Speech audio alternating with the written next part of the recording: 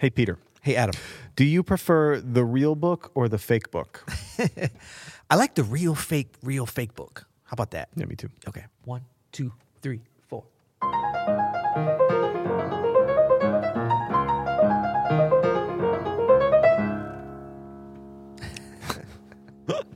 I'm Adam Manis. And I'm Peter Martin. And you're listening to the You'll Hear It podcast and a D flat hanging over on the Kranich and Bach. Daily jazz advice coming at you, and you know what that means with the Kranich and Bach being used for the intro. That's right. We're live. We are live. We are live. Now, of course, if you're watching or listening to the podcast on the regular day, we're not live, but we recorded this live. We've got YouTube live going. We got some fine folks joining us, and we're having some fun, man. Yeah, man, this is great. Yeah. Today's Thursday. Think future Adam and future Okay, Peter I'm trying to Thursday. remember. This is Hump Thursday Day. next week. No, it's not Hump Day. It's okay. Wednesday. Day after Hump Day. Day after Hump Day. I knew Okay. it was something to do with it. So today, you know what we're talking about? I have no idea, actually. We're talking about... No, really. We're talking about real books. Oh, that's right. You just told me that like 5 minutes ago. What's the deal with real books, and should you use the real book? This is a question we get asked quite a bit. And we could even get into a little bit of like some lead sheets. And you know why we would get into a little bit of some lead sheets? Well, do we want to give it away now or wait to talk about that? We can talk about it now. Yeah, we should talk about it now. We are, by the way, brought to you by Open Studio. And Open Studio, we just launched... OpenStudioJazz.com. We need to get one of those like Manhattan Transfer style, old radio, tight harmony groups to do like a opposite jingle. of what I just did. Exactly. Yeah. So we just released a course, Yeah. a mini course. And it's actually going to be a series of courses called Jazz Piano Basics. And the first one, volume 1, is called Lead Sheet Breakdown. Yes. And in it, I go through this sort of 4-step process of how to interpret a lead sheet for solo piano. Like it. Something that I think a lot of people might find interesting.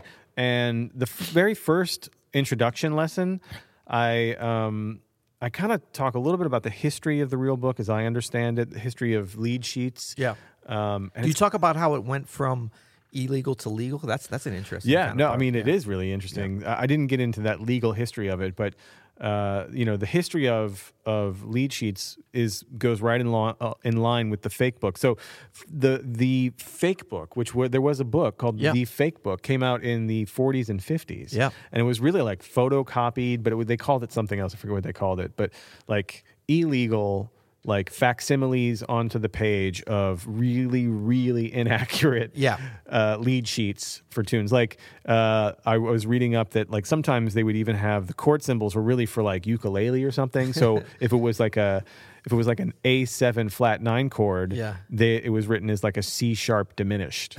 So if you play piano, like, what are you going to do? I know. And that stuff still, like, it made its way even into modern day lead sheets. I had one of those at one time, and it might have been like a copied version and then bound again, but with those kind of charts. And that's what first soured me to the whole real book, fake book kind of thing. I mean, I know they got a little bit better later, but I kind of saw the chronology, not in real time from the 40s and 50s, but I had one of those.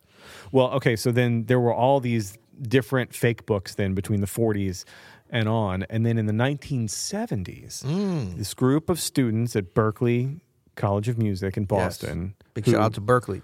And I should look this up because some of them, I think there was like, Steve Swallow was involved, I think. Yeah. Like, I think so, because there was a lot of Steve Swallow. There was a lot of Steve. I didn't really know who he was. I remember when I first saw it, I was like, man, this guy is like, there's like equal number of Charlie Parker and Steve Swallow tunes in here. It was Steve Swallow heavy, the first edition of that real book. Yeah. But they, like this group of Berklee students and teachers got together and basically made what we now know as the first volume of the real book. Right. And even that, though, notoriously had a ton of errors. Yeah. In the melody and melody, harmony. I mean, that one was the one. Okay, well, sometimes they would sort of tell you why, like they would put the album that they took it from. So that would tell you if there was errors. Like Round Midnight is a famous one on there because it was the Miles Davis version of Round Midnight. So maybe it wasn't so much of an error, but it was not the original version from the composer for sure. Yeah, and at least they gave you the version, so you could be like, okay, well, I'll check this out. But sometimes they list a couple albums too, so you weren't really sure. And sometimes they'd make mistakes off of that album anyway. For sure. Yeah. So, and then sometime in I think it was probably the mid-90s, somehow the publishers, I think it was probably Hal Leonard from my recollection. Do you remember the new real book? Do you remember those? Yeah. That was a little earlier. That was probably 80s. Was that 80s, late 80s? Late 80s, Yeah. So the new real book was like finally a copyrighted You didn't have to go to Baton Music and go to the back with the guy and then pay him $70 for like a fake book. You could go to like, you could still go to Baton Music. What was really hard is when before you got into the back, when they checked you for a wire and made you strip down and check you for. Oh, that didn't happen. Didn't happen to me. Okay. Wow, okay. I was there a couple of years before you. So you would start finding these copyrighted versions of the real book, and like I think there were varying degrees of success. Like the first peach colored new real book was all right. It was all right. There was good. Aren't these the ones that they had like the B flat version and the E flat version? E-flat version. Yeah. And the binding on it was much superior to the kind of Kinko's quick job that the real books were. It was. So, yeah. And then now it's like it's a free for all. It's iRealB. Yeah. It's like all. Now is that the same people? Because I'm not very familiar with that. I know about it. You don't have the iRealB on your phone? I'm very, very excited that I do not have that. But is that's a legal thing? Must be. It is, because it's just chord sheets. It's not lead sheets. Oh, right. It is not. Yeah, there's no melodies, which actually I think it's all right. Like, but it's got the name of the tunes and the composer, or just okay. I don't know if it has the composer. Yeah. I don't know. Yeah. But it does have the name of the tunes, and then also it has like play-alongs, and you can pick your styles and all this stuff. But is it a problem now? And I haven't been on a lot of these gigs recently, but I've occasionally been on them, or at least seen them, where you got some younger players that came up with the phone attached to them, I guess. Yeah. And, somebody's like, let's play Satin Doll. And they're like, the bass player's just like, cool. Like they think that they know every tune because they can pull it up even if it doesn't have the melody. And that's why you see like rhythm section players doing this. Like we used to have to struggle and be like, either bring a real book or basically just like whatever you knew is what you knew. Yeah. Now we got people pretending like they know tunes because they can pull it up and even play because it transposes, right? It transposes for you. Yeah. So it's a little bit... it's ultimately lazy. I mean, it really is. It's the pinnacle of laziness for musicians. And maybe that's why cats are not learning tunes like they used to. Probably. You remember when we were learning, like the real book was even frowned upon, right? As far as like really learning the tune, yeah. And I think, in a certain extent, that kind of stuff is always still there. So we can do our part right now to frown upon this for the younger generation. Let's frown. Okay. So one of the things I talk about in Lead Sheet Breakdown, which we'll provide a link here in the episode description for, one of the things I talk about is how to approach a lead sheet, how to make the lead sheet your own. If you have a real book version of, say, something like Autumn Leaves, right? How much do you trust that real book version? Right. Where can you verify it? Right. Where can you come up with ideas that are probably closer to the original? So obviously go to the source. This is just like entering the United States. Trust but verify. That's right. That's why they ask for a passport, see? To trust but verify. Yeah. There should be a tune passport. Autumn Leaves might be a weird one because it's such a old, weird French tune that's been done like a million times. It was probably like early 20th century originally in France. I don't know. Vive la France.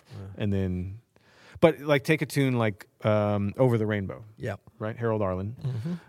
If you go to the real book, there's a bunch of weird chord changes, probably ukulele changes. Yeah. And if you go to the film and listen to Judy Garland sing it, you can hear exactly what the composer had in mind. You can hear some great orchestration. I forget the guy's name who orchestrated that on the film, but he was really, really good.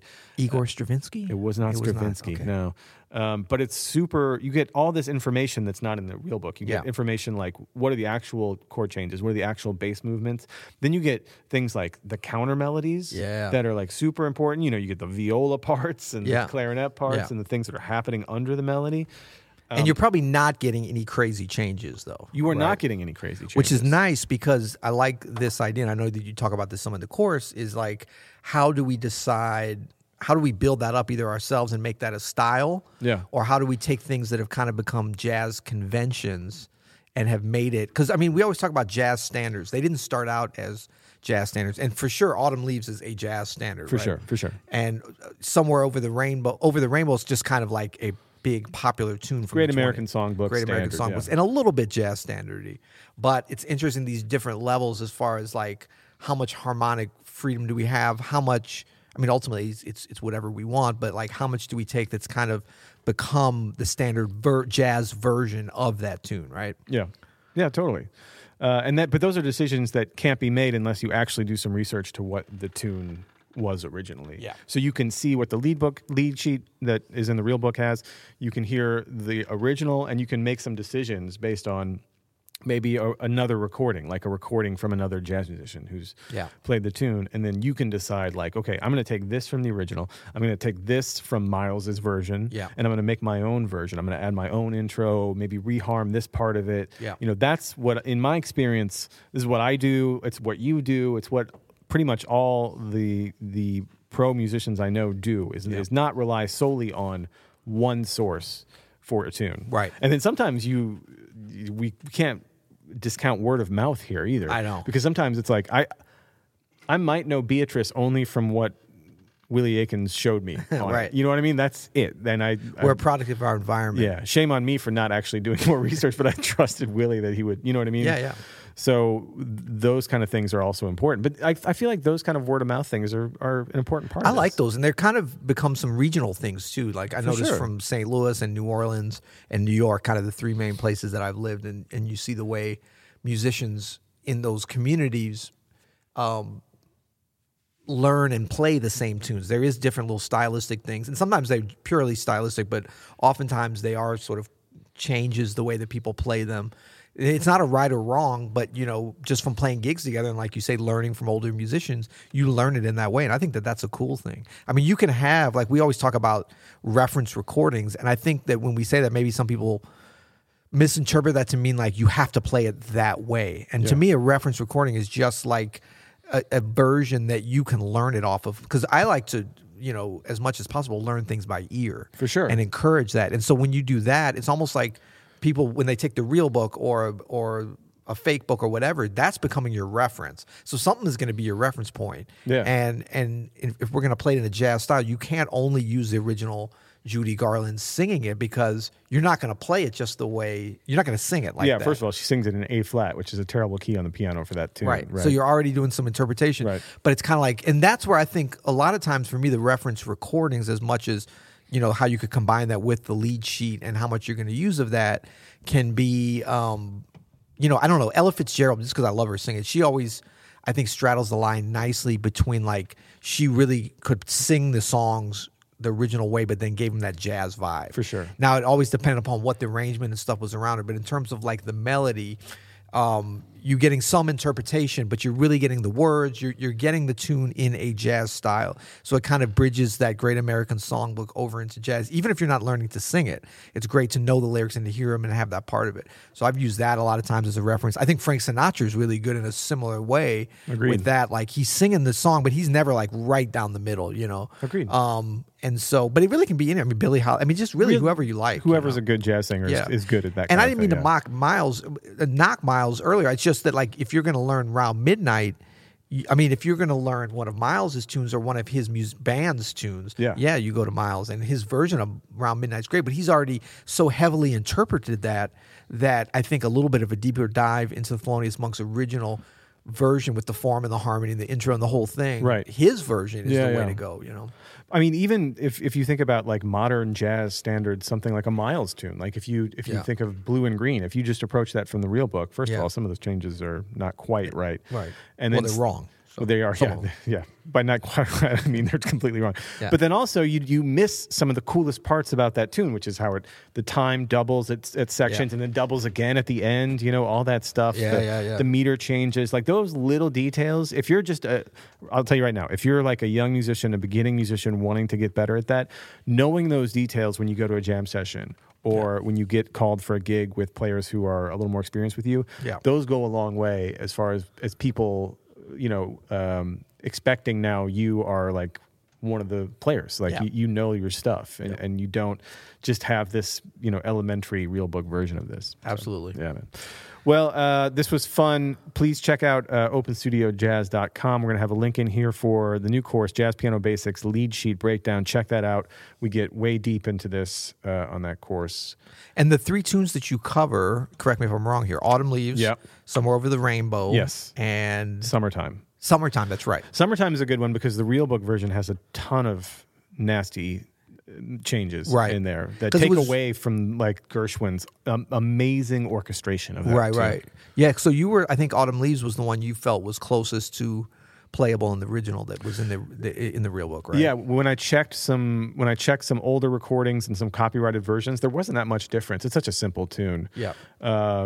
But Summertime has some egregious errors. Over the Rainbow is kind of all over the place. Trying to, like, whoever did the real book version of Over the Rainbow, they tried to relay some counter melody information using chord changes, and it just doesn't. You know, when they do that, like you'll see like, you know, G minor 7 and then E flat, and then G minor and then G diminished. But all they really want to do is do a counter melody of F, E flat, Right, D, right. and D. Like that's what they did. And it's Yeah. like, well, how is anybody supposed to know that without listening? You know what I mean? Like this is a terrible way to communicate that. Right, right. So all of that stuff is worth investigating for sure. So since we're on the YouTube Live right now too, Neil has a great comment. You rarely want to hear a standard played as standard, do you? No, I like that. That's great. Cool. Well, thanks to everybody here on YouTube Live and our listeners not live. Yeah. You got anything else on this beat? Well, no, I was just saying that's such a great comment to kind of appear. But then Neil also says, I can't read lead sheets. I need iReal Pro. Ha ha ha. So you got kind of the yin and the yang. I like that. Neil's a bit of a joker. Good stuff. Good stuff. What else we got? That's it, man. That's it. Well, Yeah. till tomorrow. You'll hear it.